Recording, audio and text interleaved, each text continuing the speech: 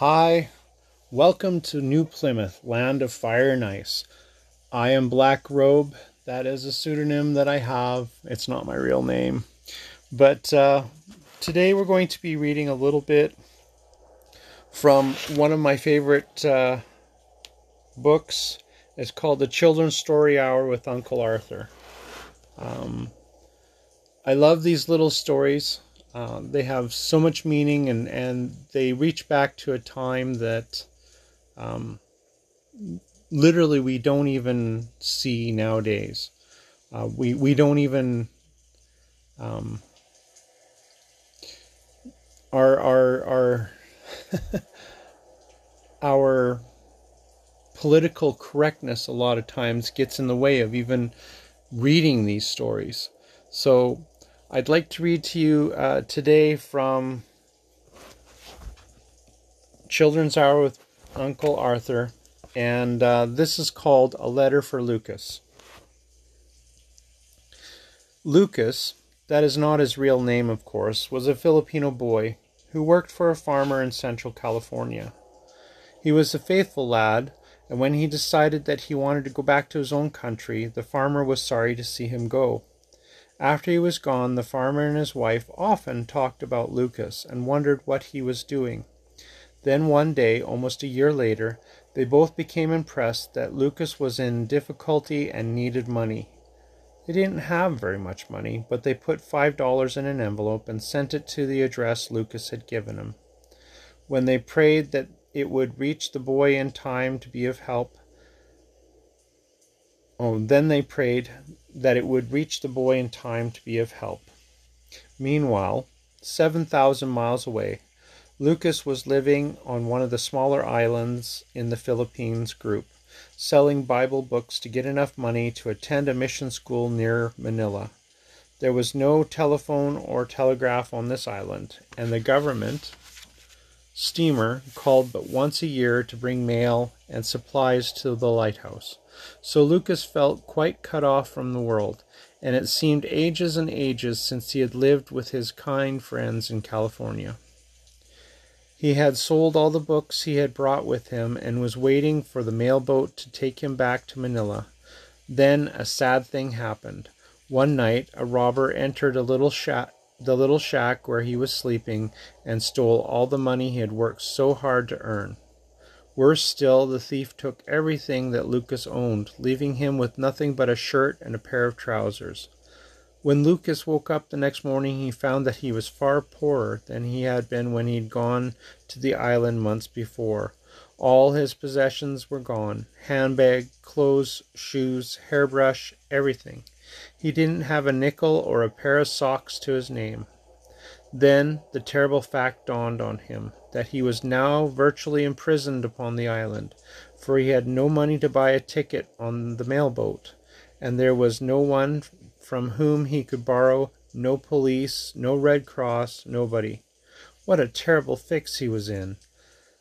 What would you have done? Lucas took his trouble to the Lord and prayed that somehow God would help him out. The next few days were hard indeed, for the boy had nothing to eat but berries and nuts that he could find in the woods. Then one morning he saw the mailboat coming into the bay. What a beautiful sight! How eagerly he had looked forward to this moment. But now, well, it was too awful to think about. In an hour or so the mailboat would steam away again, not to return for another 12 months. What could he do? Of course he could try to get aboard, but the officers would never let him on. They would insist that he must pay a fare, and he had no money. If he tried to explain what had happened, they would not believe his story, for all his papers with precious credentials had been stolen too. As the mailboat anchored, Lucas made his way to the beach and watched the rowboat containing mail and supplies for the lighthouse come ashore. Those were anxious moments for poor Lucas, and he began to pray again. "Please, dear Jesus," he said, "do help me get on this boat. I've worked so hard for thee here all summer, and it wasn't my fault I lost the money. And if I don't get on this boat, I don't know what I'll do. Oh, please do something to help me." The rowboat had now reached land, and the sacks and the bales were being unloaded. Another 10 minutes and it would be on its way back to the ship. If help was to come, it must surely come soon. Suddenly Lucas looked up. Someone was calling his name. One of the officers on the rowboat was standing up, waving something in his hand and calling out, "I have a letter here for someone called Lucas. Is there anybody here on the island called Lucas?" "Yes, sir," cried Lucas, leaping to his feet. "It must be for me, sir. Thank you, sir." Eagerly he tore open the letter. It was from his friends in Central California, and it said, "We feel impressed that you are in great need, and are sending you this little gift of $5, hoping that it may be of help to you." $5! It was just what he needed for his fare. Tears were in the boy's eyes as he handed the money to the officer and said he wanted a ticket to Manila. A moment later the rowboat was on its way to the steamer with Lucas on board. Eagerly he climbed up the waiting ladder, and the anchor was raised, and the mail boat began to glide slowly out of the bay. Alone on the deck that night, Lucas looked up beyond the silent stars. "I thank thee, dear Jesus," he whispered, "thou dost never forget thy own."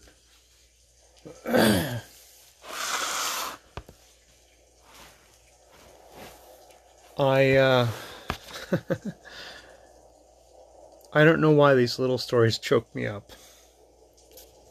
There's been so many times here recently that I have looked up to the sky and said, "I can't believe these blessings, God. Thank you."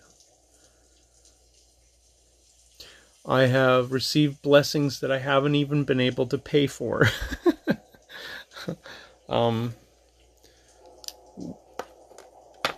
Where I'm living right now, the property that we are on is quite narrow, quite small, and I know that the county was quite upset, even though I didn't ask for permission to live. I know they were quite upset that I built a chicken coop on my property because they have a certain percentage of land that they require to be empty, not have buildings on, in order to stay with their rules.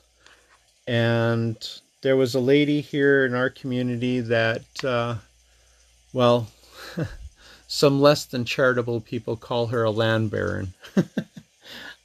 She was holding on to her property, believing and saying that it, equaled millions and that she required millions in order to be paid. It was a simple town lot, and that was beside me, that she owned. And she told us that no, it was worth $50,000 for a town lot.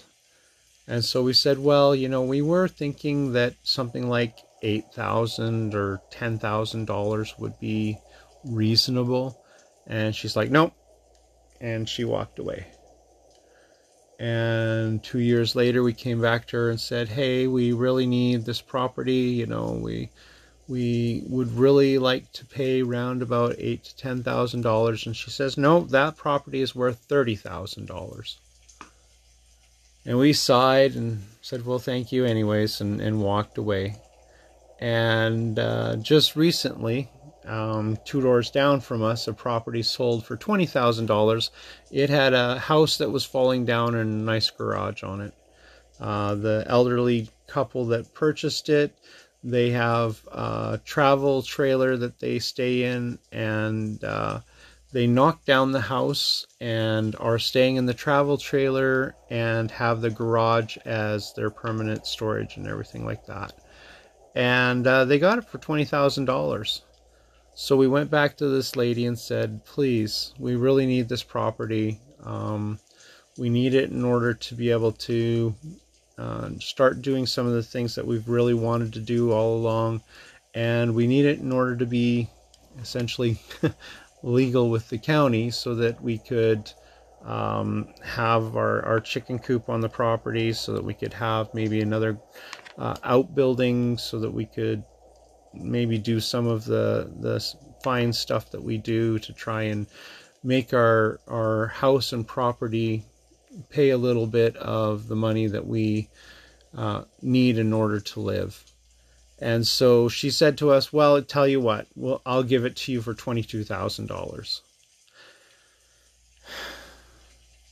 This property is not worth the $22,000. However, I did know that she was holding out in hopes that the library that was coming into our community would be right next door to this property, and that they would purchase her property for a large sum of money for a parking lot. And that would have made our house absolutely intolerable to live by, with people driving up into the parking lot and making all sorts of noise beside us. So we talked about it, and then we decided that yes, we were going to purchase it. So that's what we did. We purchased it at $22,000 when it was only worth $8,000, if that. So we took a deep breath, and as soon as it was said and done, and all the paperwork was done, we walked onto the property, me and my honey, and we looked up at the sky and said, thank you, Lord. This will help us be able to do the things we need to on the property. It will help the price for selling our house. It'll help increase it so that we can, when we do leave our property, we will be able to ask a higher price and get a higher price for it. Even though the house down the way is only sold for $20,000, we might be able to get a lot more from our house just because we have this lot as well. So the Lord does not forget us as his people, and I want to tell you that there are people who are influenced to do good, like this couple here was. This farmer couple was influenced to do good. There are people out there who are influenced and just go ahead and follow that little concern that they have in their mind and in their heart. There are such good people out there. And it's one of the things that I hope to do as well, is be able to listen to the Spirit and do the things which it says. There's been a few times where I haven't, and serious consequences have come about. But when I do, and I learn to listen to that still small voice, it is something that I always find, you don't always know at the time when you did it why you did it, but a lot of times I've found that it has been great important things that have hinged on the extremely small hinge of faith. So I'd like to say that in the name of Jesus Christ. Amen.